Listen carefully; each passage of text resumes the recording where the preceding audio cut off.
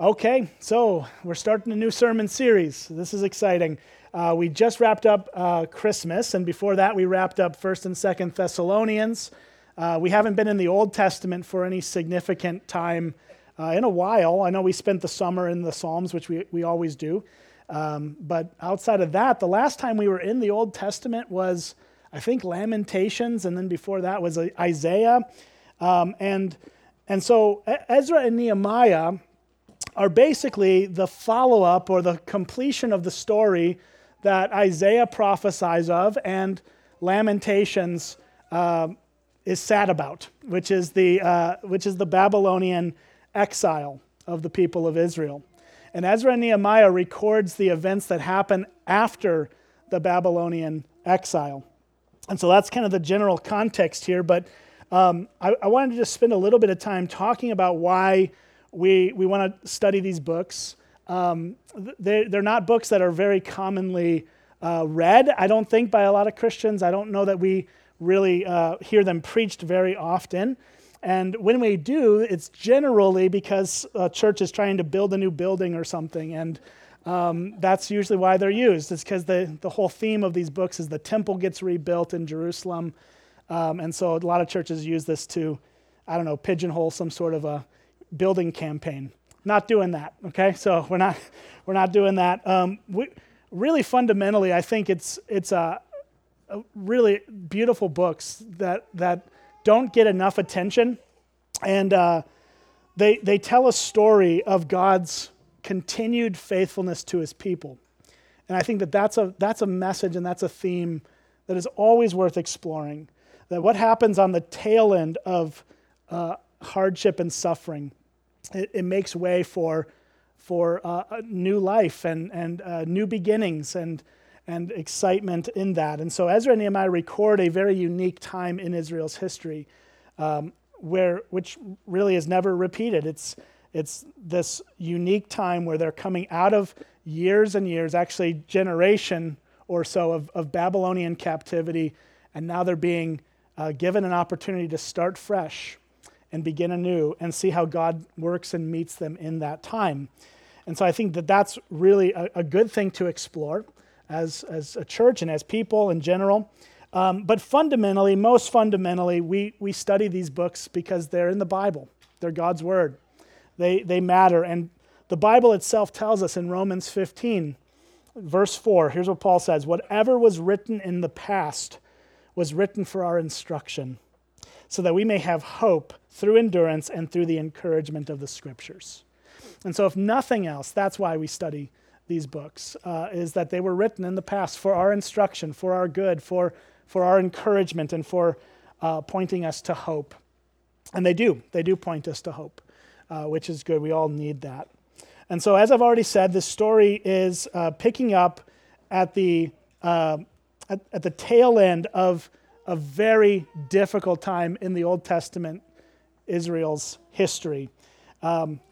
Let's just look at the first verse. The first half of the first verse actually sets the context. So Ezra 1, verse 1, it says, "In the first year of Cyrus, king of Persia, in order that the word of the Lord by the mouth of Jeremiah might be fulfilled, the Lord stirred up the spirit of Cyrus, king of Persia." So what we're seeing here is this amazing thing. There's a really incredible thing happening. Cyrus is king of Persia. The Persians, at this point in history, defeated the Babylonians. Okay, so from like Iraq, Iran, all the way through to down to Egypt, and all that whole area of the Middle East was at one time kind of fought between two or three different empires.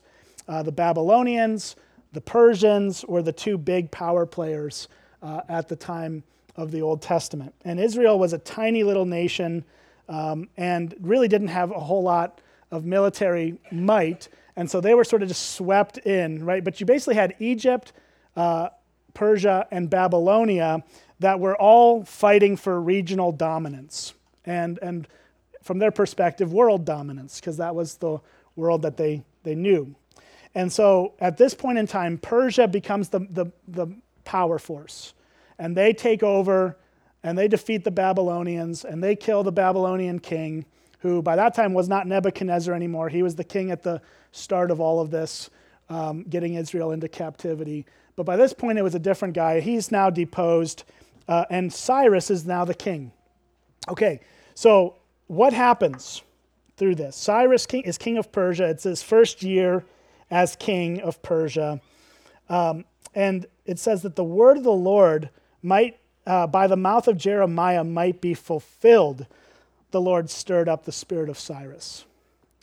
That's an amazing statement. First of all, what this is telling us is this, that the overarching message, I think, of this passage, and in particular this whole book, Ezra and Nehemiah, by the way, were taking together because they were at one time considered one book. They tell the same story from two different perspectives, as we'll see. But the whole thing is a fulfillment of what God had promised to do through Jeremiah's prophecy. I think it's worth looking at what that's referring to. It's actually found in Jeremiah 29. If you have a Bible and you want to go over there, it's a little bit over to the right of Ezra here. But Jeremiah 29, Jeremiah writes a letter to the exiles. So Isaiah is prophesying before Jeremiah, and he's warning the people that Babylon is going to come in and take them into captivity. Basically, Isaiah is the guy who's there first saying, please change so that God doesn't have to do this to us. They don't change. They continue just digging deeper into their sin. Jeremiah comes along, and he's the prophet that God appoints during the Babylonian captivity, just before it and throughout it. And that's why he writes Lamentations. Jeremiah wrote Lamentations as a way of expressing his grief and his sorrow for the trauma that happened to Israel as they were taken into captivity. But before that happened, Jeremiah, through God's word, writes a letter to the future exiles. And if you look at verse 10 through 14, I think this will just get us to the heart of the letter. It says, "For thus says the Lord, when 70 years are completed for Babylon, I will visit you, and I will fulfill to you my promise and bring you back to this place meaning their land. For I know the plans I have for you, declares the Lord, plans for welfare or peace, and not plans for welfare and not for evil, to give you a future and a hope." Now that's a verse that we always see on coffee mugs, and we just sort of have this happy out of context use for that passage. But what God's using those words to tell the people of Israel is that he has a plan for them. But that plan is ultimately for their welfare after the course of 70 years of torment. So that's something to learn, right? So he has an ultimate plan, but it's going to come on the tail end of some serious suffering. Then he says this, verse 12, "Then you will call upon me and come to me and pray to me, and I will hear you. You will seek me and find me when you seek me with all your heart. I will be found by you, declares the Lord, and I will restore your fortunes and gather you from all the nations and all the places where I have driven you, declares the Lord. And I will bring you back to the place from which I sent you into exile." So notice a couple things there. One, it is God who sent them into exile. It was his plan to do this. He's the one who's orchestrating all of this. He's orchestrating the Babylonians to come in and destroy the temple and take the people into captivity, to kill many of them, but also those who can be useful, they take away and turn into slaves. Much of Daniel, the book of Daniel, records what happens during that time and how the Babylonians utilized some of the exiles. Anyways, much of the Old Testament tells this story. But what God does in the midst of it is he makes a promise. And that promise is that he will bring them back. And that's what Ezra is picking up on, as he says that this was to fulfill the word of Jeremiah. The fulfillment of these words is that God is going to bring his people back to their land. And so how does God keep his promise in this? Well, he does it by stirring up, it says at the end of verse 1, he stirred up the spirit of Cyrus, king of Persia, so that he made a proclamation throughout all his kingdom and also put it into writing. Thus says Cyrus, king of Persia, the Lord, the God of heaven, has given me all the kingdoms of the earth, and he has charged me to build him a house at Jerusalem, which is in Judah. Whoever is among you of all his people, may his God be with him, and let him go up to Jerusalem, which is in Judah, and rebuild the house of the Lord, the God of Israel. He is the God who is in Jerusalem. And let each survivor, in whatever place he sojourns, be assisted by the men of his place with silver and gold, with goods and with beasts, besides freewill offerings for the house of God that is in Jerusalem. Then arose the heads of the fathers' houses of Judah and Benjamin, and the priests and the Levites, everyone whose spirit God had stirred up to go to rebuild the house of the Lord that is in Jerusalem. So here's what happens. God is stirring up the heart of Cyrus, this Persian king. Now let's make sure we understand this. Cyrus was not a believer in the sense that we would understand this. He was a polytheistic god. He worshipped many gods, in other words. He was a polytheistic worshiper. And we actually know from history, there was a discovery back in the 40s, or maybe it was the 20s, some archaeology dig figured out or discovered this thing that's now called the Cyrus cylinder. And it's a clay cylinder that has a bunch of words all the way around it, like in this big circle. And it was a declaration of Cyrus, this king, who just sort of generically said to all the people who he had been captured by the Babylonians, hey, go back to whatever place you came from and reestablish your worship and worship however you want to worship. So what we have in Ezra is a paraphrase, more or less, of what's said in the Cyrus cylinder as it relates to the Jewish people. Because that's the context, right? They're not really concerned. Ezra's not concerned about what's, all these other random little nations that got captive too by the Babylonians. They're concerned about their own history. So they're reciting more or less what Cyrus said, kind of in a paraphrase of it, as it relates to their experience. And they're not wrong. It's not that it's not saying, I'm not suggesting that they're incorrect. This is totally correct. It's just that they're looking at the Cyrus declaration from their point of view, which is go back to Jerusalem, rebuild the temple, which is exactly what Cyrus is allowing them to do. He was also allowing all of the nations to do the same. And there's no contradiction here at all. But basically, Cyrus had a very interesting foreign policy. Very interesting, much different than the Babylonians. Babylonians basically wanted to consolidate everybody under their religion, under their policies, under their politics, and basically make everybody into slaves. Cyrus had a different point of view. As a leader, he decided, it would actually be better, and maybe we'd have people more willing to contribute to society if we just let them kind of live their lives as best they can. So that's what Cyrus does. He does this, he makes this decision, we're told, because the Lord stirred him to do it. The Lord prompted him to do this. It wasn't that he came up with this idea all on his own. God is at work in and through all of this, moving the levers of human history to the benefit of his people. And he allows his people to come back into their land by allowing the Persians to have the strength to defeat the Babylonians, by placing a king in charge of Persia who is soft on the idea of letting people go back to their homelands.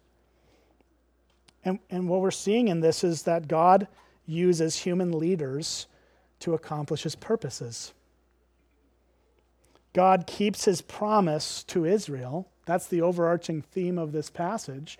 God's keeping his promises, but the way that God chooses, or the means that God chooses to reach that end goal of keeping his promise, is by turning the heart of this pagan, non-believing leader to allow his people to go free.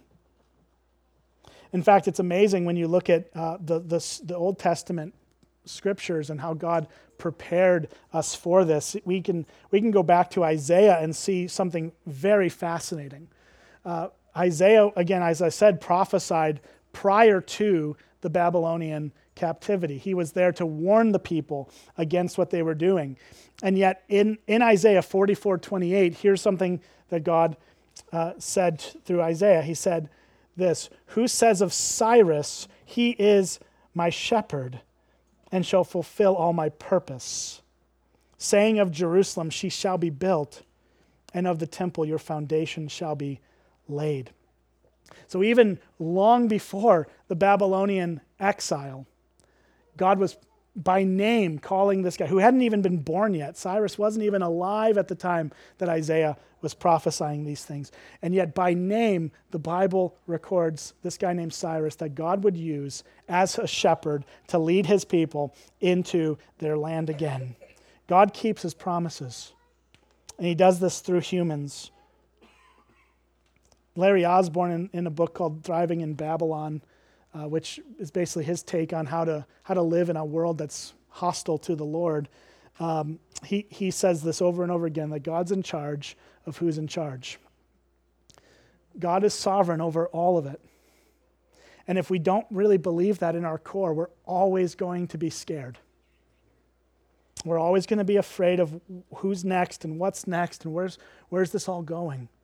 But if we understand what the scriptures teach, which is so clearly laid out here, that God stirred the spirit of Cyrus in order to proclaim the freedom of his people, to go back to Jerusalem, and that he does this over and over again throughout the Bible. He does this with Pharaoh. He does this with Nebuchadnezzar. He does this in the Old Testament with Herod and Pontius Pilate and the leaders of Israel. All of these we're told in Acts specifically that God predestined these things to happen through Herod, Pontius Pilate, and the leaders of Israel, that Christ would be crucified so that his purposes are accomplished. God has the overarching power over even the individual leaders of the world. And that should comfort us, because we have a God who knows what he's doing. He knows the end result of all of it. He's moving human history in the way he wants it to move. And he does that through ways that surprise us. And he does that through people that surprise us. I doubt anybody at the time of the Persian Empire seeing Cyrus come into power would have gone, yeah, that's the guy who is going to let us go. Like, this doesn't seem like a good idea. Like, Cyrus is kind of doing this thing, and it's like, why would you do that? This makes no sense on a political or power level, but it's because the Lord is at work under all of it. We see that God stirs people's hearts. He stirs the unbelieving heart of Cyrus, but he also stirs another set of hearts in this passage. If you look down at verse 5, it says, "Then rose up the heads of the fathers' houses of Judah and Benjamin, and the priests and the Levites, everyone whose spirit God had stirred to go up to rebuild the house of the Lord that is in Jerusalem." So this offer for the people of Israel to go back to their home that Cyrus proclaims for them was an option. It wasn't a requirement. Basically, Cyrus is like, hey, if you want to go back to where you came from, do it. If you want to stay where you are, that's fine too. And so what ended up happening is that God stirs Cyrus to do that, but then God also stirs up the believers' hearts, these people who are in exile, and he's stirring up their spirit to go back to Jerusalem and embark on a very difficult task, which is to rebuild the temple in Jerusalem, to rebuild the house of the Lord. This was not an easy thing to do. This was going to be extremely time-consuming, costly, as we'll see, full of opposition. These are, as we work through these books of Ezra and Nehemiah, we're going to see that over and over again. This was not an easy thing to do. This wasn't a comfortable thing to do, but the Lord stirred up their hearts to do it. And so there's a movement of God here at work in this book, from the pagan king that God is kind of just levers, he's moving everything in human history in the right way to get this open door for the people of Israel. And then he's stirring the hearts of the believers who have been in exile now for 70 years. Almost all of them were not alive when the exile began. We'll read in this passage, or we'll read in the next chapter, I think it is, chapter 3 or 4, that there is a small, very small group of people who were alive at the time of the Babylonian captivity. But these men would have been 70, 75, 80 years old by this point, right? So they were very old men, but there was some of them still alive that remembered what life was like before, as we'll see later in a couple weeks here. But most of the people who are having their hearts stirred have never seen the temple. They'd never lived in Jerusalem. They'd never done any of these things, and yet God is working in their lives. So here's a question fundamentally that we need to ask as we see this truth play out. Is there someone in your life who seems hardened to the Lord that you feel is a lost cause? Don't feel like it's a lost cause. God can stir their hearts.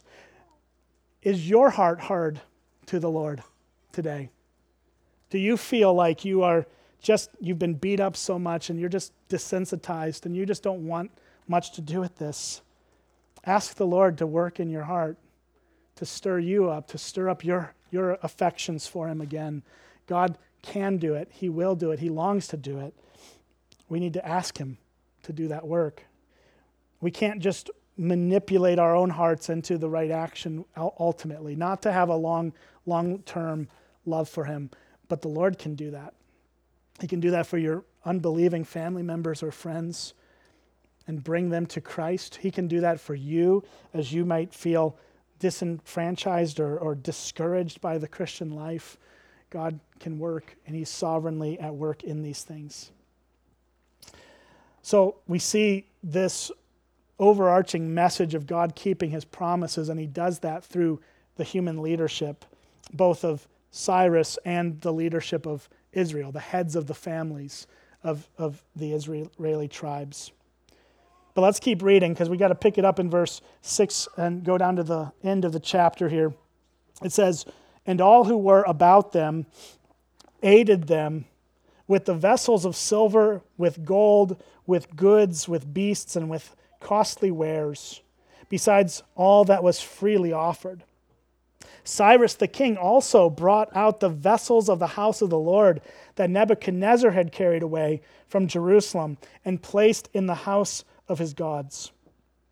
Cyrus, king of Persia, brought these out in the charge of Mithridath, the treasurer, who counted them out to Sheshbazzar, the prince of Judah, and this was the number of them: 30 basins of gold, 1,000 basins of silver, 20 censers, 30 bowls of gold, 410 bowls of silver, 1,000 other vessels. And all the vessels of gold and of silver were 5,400. All these did Sheshbazzar bring up when the exiles were brought up from Babylonia to Jerusalem." So here's what's happening in that passage. We're being told that the Israelites, as they get to go back to Jerusalem, are able then to plunder the Babylonians. That's what's happening. This is actually kind of mirroring the first Exodus. The Exodus in the book of Exodus, when they leave the Egyptians, they plunder the Egyptians on their way out. God enables them to take a bunch of stuff with them in order to provide for them in the wilderness. And here again, we're seeing God sovereignly providing for his people. He's softened the heart of Cyrus to just open up the treasury and go, you can have all this stuff back. That's crazy. This is like truly crazy, right? Like, no, who would do this in their right mind? But God is at work. Again, he's sovereignly working through all these things. And so Cyrus is like, all that stuff that Nebuchadnezzar stole from you when he took you guys into captivity, you can have it all back. Have it all back. Bring it with you. I don't know why this is happening, but it's happening. And so this is very interesting. But what this is telling us is, as it parallels the first Exodus, it's recording more or less a second Exodus. An Exodus not out of Egypt, but out of Babylon. And they're coming back to their land, and they get their stuff back. This is what Jeremiah said would happen. Again, God keeps his promises. Jeremiah 27, 21 and 22 says, "Thus says the Lord of hosts, the God of Israel, concerning the vessels that are left in the house of the Lord, in the house of the king of Judah, that is in Jerusalem. They shall be carried to Babylon and remain there until the day when I visit them, declares the Lord. Then I will bring them back and restore them to this place." So right there, Jeremiah, as the captivity is about to happen, tells the people, all this stuff, all the gold, all the silver, all the furniture in the temple of God, the things that were meant to be used for the worship of God, all these things are going to be taken out of here and brought to Babylon. But that's just for safekeeping. You'll get them all back. And they do. This is the fulfillment of that. And I don't know. I would just be amazed at how the Israelites are responding to this whole thing. Like, Cyrus goes, yeah, you can go back home. And also, I'm just going to give you everything back that we took from you. And you can just go. And so not only does the king let them go, and in the freedom of going to Jerusalem, he pays for all of it. That's crazy. But it's showing a deeper point here. It's showing that God is able to fix any problem. He can fix anything. There's no insurmountable issue with God. Nothing is impossible with him. He's fulfilling his promise that was spoken 70 plus years before through Jeremiah, and he's fulfilling it through a crazy situation. Just letting all of this be given back. Now, we're going to also work our way through chapter 2, but chapter 2 is pretty long, and it's basically just, it's going to sound like a phone book, okay? We're just going to read a lot of names. So I'm not going to read it all. You can read it if you'd like. Plus, the names are too hard to pronounce, so I don't want to have to do that. But this is basically chapter 2 is the record of the people who actually did end up returning to the land. This is a census, more or less. It's a record of, okay, who's going to do this? Who's going to show up and who's going to come back to rebuild the temple? So verse 1 says, "Now these were the people of the province who came up out of the captivity of those exiles whom Nebuchadnezzar, the king of Babylon, had carried captive to Babylonia. They returned to Jerusalem and Judah, each to his own town. They came with Zerubbabel, Jeshua, Nehemiah, Seraiah, Realiah, perhaps, Mordecai, Bishan, Mispar, Bigvai. If you need kids' names, by the way, any of these would work really great. Rahum and Benah, I guess. Okay, so from there, it just goes through. Here's the number of the people from Israel. Here's the number of the priests who came. Here's the number of the Levites. Here's the number of temple servants. I'm on verse 55 if you're not tracking. The sons of Solomon's servants are listed there. Verse 59, here's the names of those who came from Tel Melah and Tel Harsha. So just works through all of this. Again, we don't need to belabor this. Basically, here's the point that we're getting at. God actually keeps his promise to fulfill his word through Jeremiah. He then stirs up these people, the people that are named in this passage in chapter 2, to go and do the work. And I think the fact that all of them are named, or many of, at least the heads of these families are named, is because it goes to show that God cares for people individually. He cares about us as a collective group, the church, but he also cares about you as a person. He cared about them enough so that they recorded their names one by one in this passage. God keeps his promise. He cares about his people. So if he did that for the people in Ezra's day, how much more so can we have confidence that he will do that for us in our day? Ezra lived at a time in human history before Christ. His story foreshadows Christ. It shows us that God keeps his promise, and ultimately the whole story of Ezra and Nehemiah is here to preserve, or to make a way rather, for the Messiah to come into the world. If the people of Israel were still stuck in captivity and out of their land, there would be no place for Jesus to come and be among them. And so this is part of the plan of God to restore Israel back to their land in order to prepare a way for Jesus to come into the world. But now that we have Jesus, he has come, he has died, he has risen, he's in heaven interceding for us. How should we understand these things? Well, we can trust him to keep his promises to us. And in 2 Corinthians chapter 1, verse 20, the Apostle Paul tells us that all of the promises of God find their yes in Jesus. Or in other words, they find their fulfillment in him. Every promise God makes is fulfilled in Jesus. So what has God promised us? Well, we can't possibly talk about all the ways he's promised us, but I think I want to just take us quickly to one passage. And I sort of went back and forth between Ephesians 1 or Romans 8, but I'm going to pick Romans 8 because you guys know I love that one. So we're going to go with this. And Romans 8, 31 to 39, it lays out for us just some of the promises of God that we can bank our lives on because of Christ. Here's how Paul explains it. He says, "What shall we say to these things? If God is for us, who can be against us?" Promise number one, God is for you, so no one can truly be against you. See, that I think we needs to resonate in our hearts. Yes, we can have people against us, but at the end of the day, those people amount to nothing. God is for you, so who can be against you?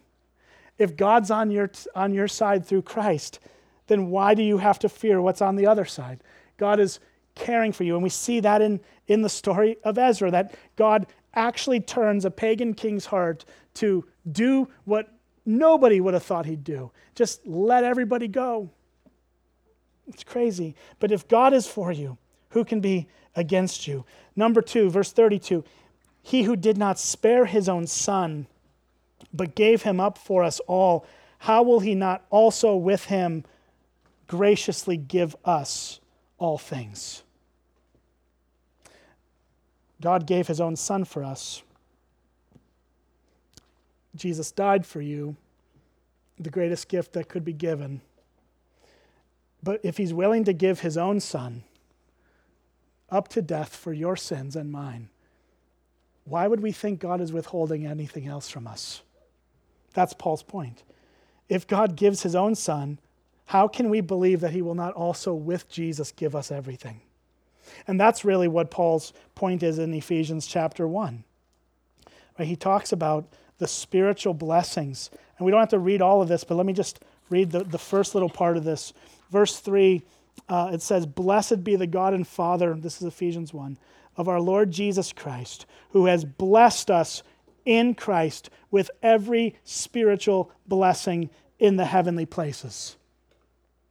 And then he rattles off what some of those are. That we were chosen before the foundations of the world to be loved by him. That we were predestined for adoption to God, and now we're in his family. That we have been redeemed through the blood of Christ, so that all of our sins are forgiven. He's lavished on us all wisdom and insight, showing us the mystery of his will. The things that were hidden before, we now understand through Christ. And he's going to unite all things in heaven and on earth. That's Ephesians 1, just in a very quick overview. God gave us his son. We can have confidence he will graciously give us all spiritual blessings. So the fact that the temple ornaments and all the furniture and all of these gifts that God had given to the people during Ezra's day, that's just a tiny, pale in comparison to the gifts he gives us. through Christ. It's not about the material blessings. It's about the spiritual blessings that last eternally. Verse 33, back in Romans 8, it says, "Who shall bring any charge against God's elect? It is God who justifies." Translation, no sin we have ever committed will be charged against us because we've been justified or made right before God through Jesus' life, death, and resurrection. Nothing you've done will be held against you if you're in Jesus. It doesn't get much better than that. That's a heck of a deal right there. Verse 34 rather, who is to condemn? Christ Jesus is the one who died. More than that, who was raised, who is at the right hand of God, who indeed is interceding for us. In other words, you will never face condemnation from a holy God because Jesus Christ died to take your condemnation. He was condemned, so you would never be. These are just incredible blessings and promises that we can hold on to. One more, verse 35. Who shall separate us from the love of Christ? Will tribulation or distress or persecution or famine or nakedness or danger or sword? Verse 37, no, in all these things we are more than conquerors through him who loved us. For I am sure that neither death nor life, angels or rulers, things present or things to come, nor powers, nor height, nor depth, nor anything else in all creation will be able to separate us from the love of God that is in Christ Jesus, our Lord. Nothing will ever separate you or me from the love of Jesus. That is the promise that we have to cling to with all of our hearts for all of our lives, that nothing that comes can separate you from the love of God. Not tribulation, not your distress, not persecution, not famine, nothing. He just rattles off a list of terrible things that could happen to us in this life, but none of them can separate us from Christ.